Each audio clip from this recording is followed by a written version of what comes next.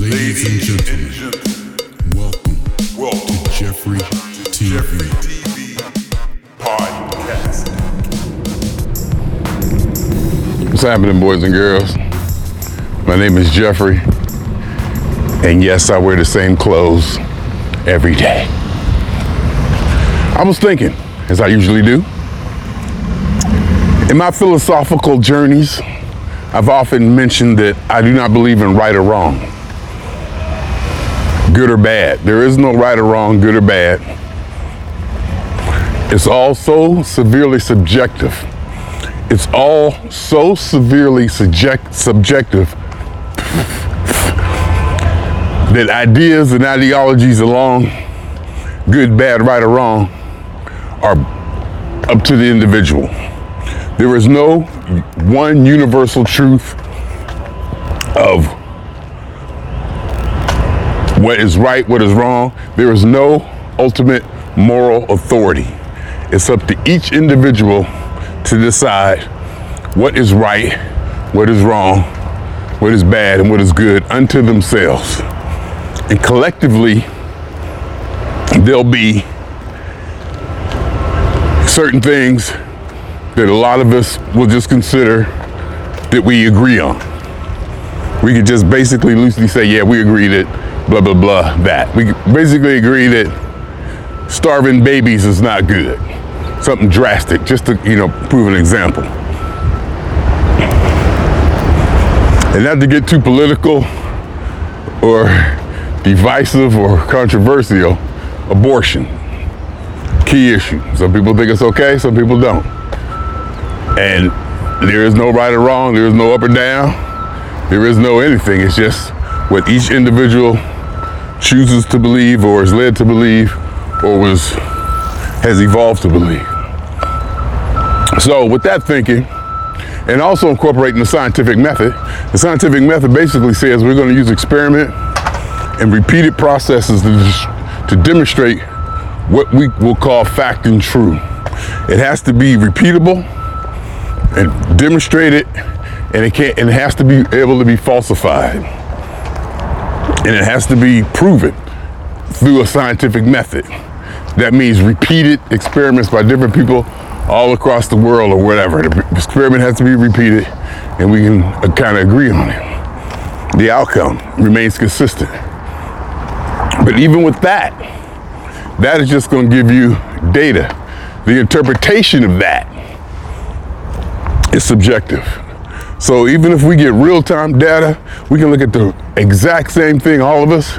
We can look right at it, see it, test it, agree that it's that and this and that.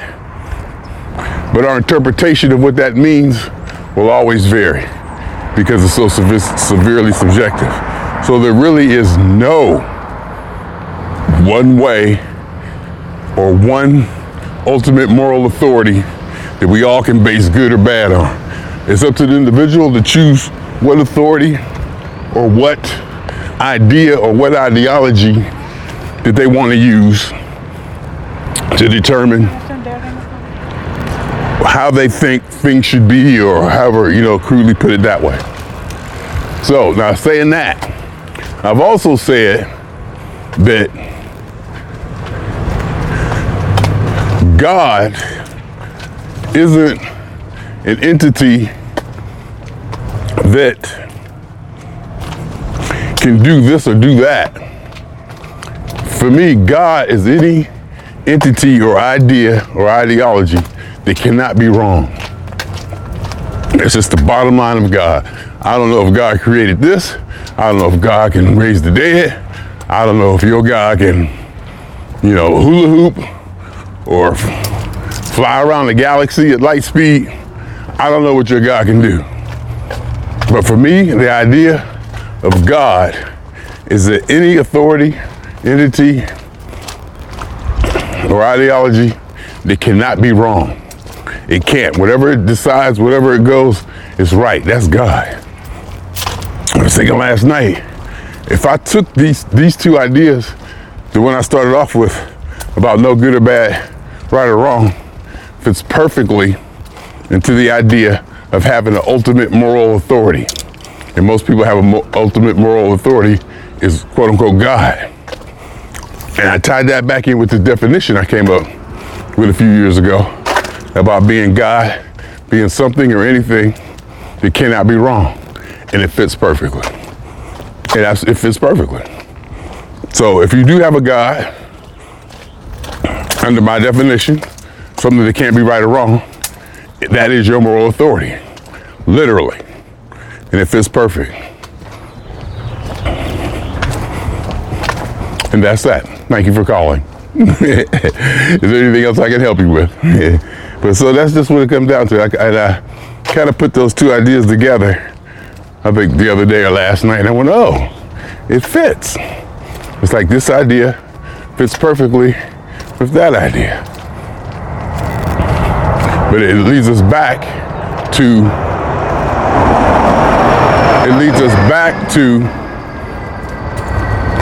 there's being no ultimate moral authority unless you believe. But some people might say, well, just because you don't believe doesn't mean it doesn't exist. That's true. But the scientific method says until you can demonstrate that it exists, the burden of proof is on you. I can't ask you to prove a negative. Prove to me that yellow unicorns with 4 eyes don't exist. If they don't exist, how are you gonna do that? How can you actually prove that if they don't exist? That means you'd have to search everywhere in the universe. And that's impossible. The concept is relegated or basically thought of as impossible. And we accept it as that. We just accept that as impossible, as something that, ultimately can't really be done. So we just leave it right there for the sake of continuing on with our discussions and quote unquote debates and arguments. So that's what I wanted to say today. Just want to talk about the moral authority and what your idea of God is. And if you look at your idea of God, the first thing, but the first thing that you'll probably notice is that God can't be wrong. God can't be wrong. Whatever God decides, whatever happens, whatever he deems permissible or unpermissible goes. And living your life under God or outside the God bubble with no direct indication of God, no direct communication with God, no demonstrable communication with God. Because a lot of you gonna say, oh yeah, I talk to God all day. God talks to me. God told me this. God told me that. And you'll say something, oh, well then how come this happened? Oh, I was here. I was this. I was that. I was blah, blah, blah. Then, I talked to God and this happened. It saved me. I believe in faith. I believe faith is real. Faith works.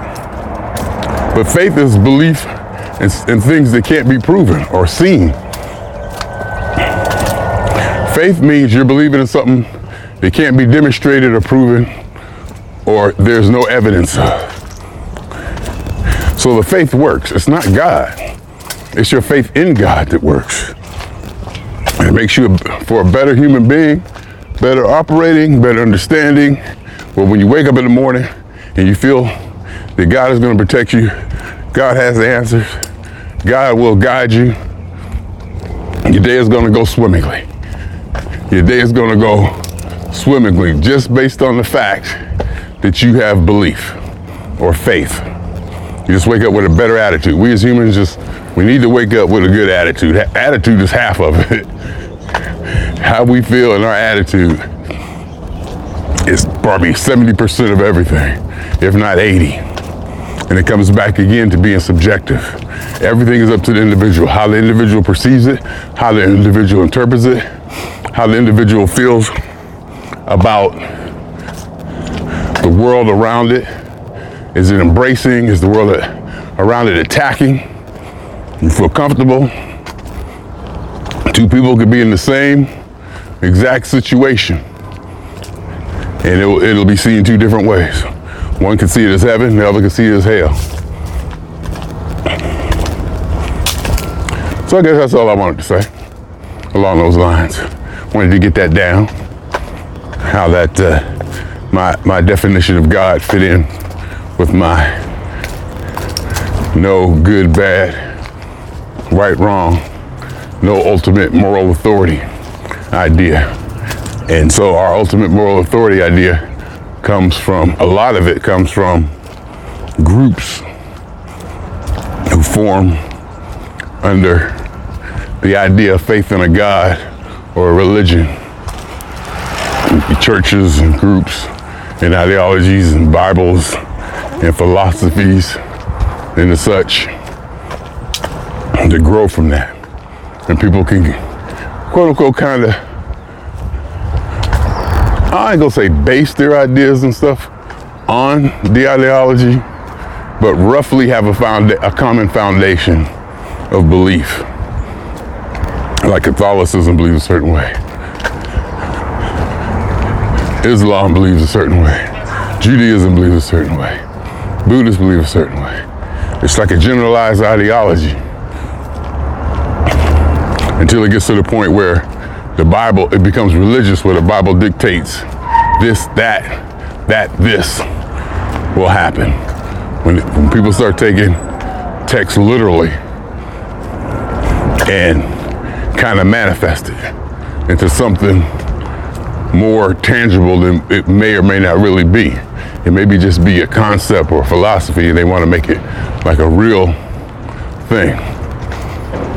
You know? Do you? I'll be back. Okay, so where was I? Of course I don't remember. So let's go back to the moral authority. The moral authority is the ultimate, or the necessary, not even ultimate, the necessary piece to make, there you go. The moral authority. So that was a dog who I usually see, look like a Siberian Husky that I see with people walking. You know, I see the guy walking them, you know, because when you walk, you see the same people. And then when I stopped walking for a while, and I came back and I started seeing the same people, it was cool. We look at each other and, you know, just nod and say hello. Ain't none of that stop talking, name exchanging or that.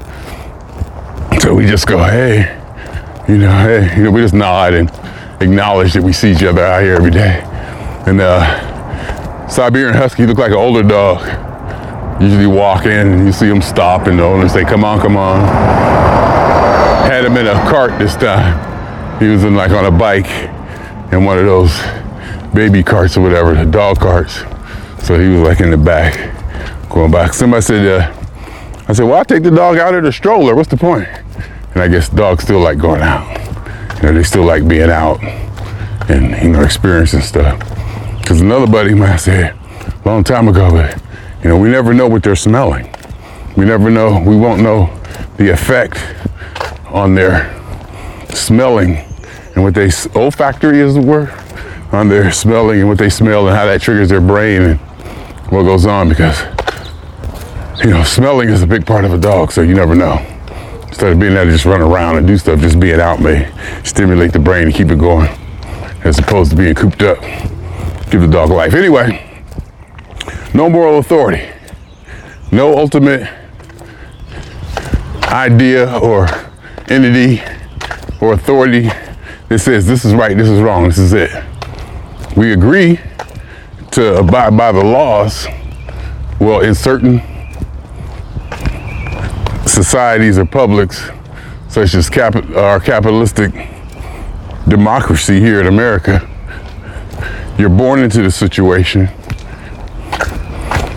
and you don't have any say in that, but you're born into the situation under a set of laws and ideals and ideologies that your parents or whoever brought you in this place agreed on said, all right, we're gonna abide by this. We're gonna agree to abide by that. And there's also a process in place to get laws changed and ideas changed. So we all participate in this, and we all try to get our ideas and our goals and what we think is right and what we think is wrong implemented. So that is, I wouldn't call that a moral authority, because that's more like laws. And laws can be legislated. I can tell you what not to do and what you're not. I could say, all right, if you do this, you're gonna get fined. You do this, you're gonna go to jail. You do this, to that. These are actions. Whether these actions are good or bad, I can't tell you that. I'm just saying the law says this and that. This is what the law says is gonna happen. If you do this, this is gonna happen. And we all, a bunch of us agreed upon this before you were born into it. And until you get old enough, I guess, to opt out of the system to go find another place to live, or whatever, you're gonna live within these laws and ideas. So that's laws. That's just what you can do and not do. That governs actions, not the moral idea of those actions. Abortion being the key piece. Some people think it's evil. It's a sin. It's murder. Some people don't. That's probably one of the best analogies you can come up with. How people go look at the same thing and come up with a different moral idea of what it is. And it's cool. And I quite frankly, love life this way. I love being my own God, because whatever I say or think can't be wrong. I could be mistaken, but I can't be wrong. A person probably can't be wrong to themselves, even if they lie to themselves. There are probably some states of mental illness in which a person may have trouble differentiating between this and that, or that and this, but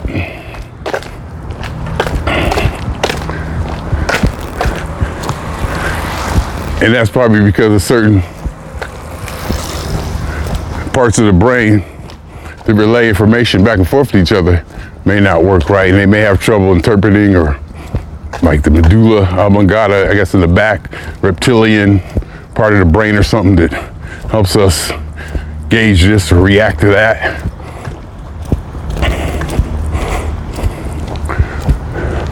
Forgot where I was going with that. But there is, it's up to you. It is up to you to decide what is right, what is wrong, what is good, what is bad. You are your ultimate moral authority. You are your God. You are your God. You can't put that on anybody else. It's up to you to decide and go through life. And as you get older, hopefully, and you get more responsibility to yourself, you can expand your idea if you have one. You can expand your ideas and your ideologies to suit your lifestyle and to accommodate the things that you want to get done, or things you feel important. You decide what's important. You decide all of that. Unto yourself. The situation comes in when, with quote unquote identity politics, where groups get together with roughly the same generalized ideologies, and they want to work together to get the laws changed, which I was just talking about, which is fair and okay. Well, everything is fair and okay, because there is no unfair. Again, there's no right or wrong, good or bad. There is no fair or unfair. It's just consequences of actions and consequences. So there's no fair, unfair. There just is. There is no ought. There just is. Anyhow, should I stop? And for me, waking up every morning knowing that I am my own moral authority, knowing that I am my own God, that I determine what is and what's not, what's right or what's wrong, is the ultimate freedom. The ultimate freedom. That, and of course having my Maslow's hierarchy, lower rungs pretty much completely satisfied with safety, shelter, physiology, psychological safety, and all that. All that foundation has been built using my career, education, study,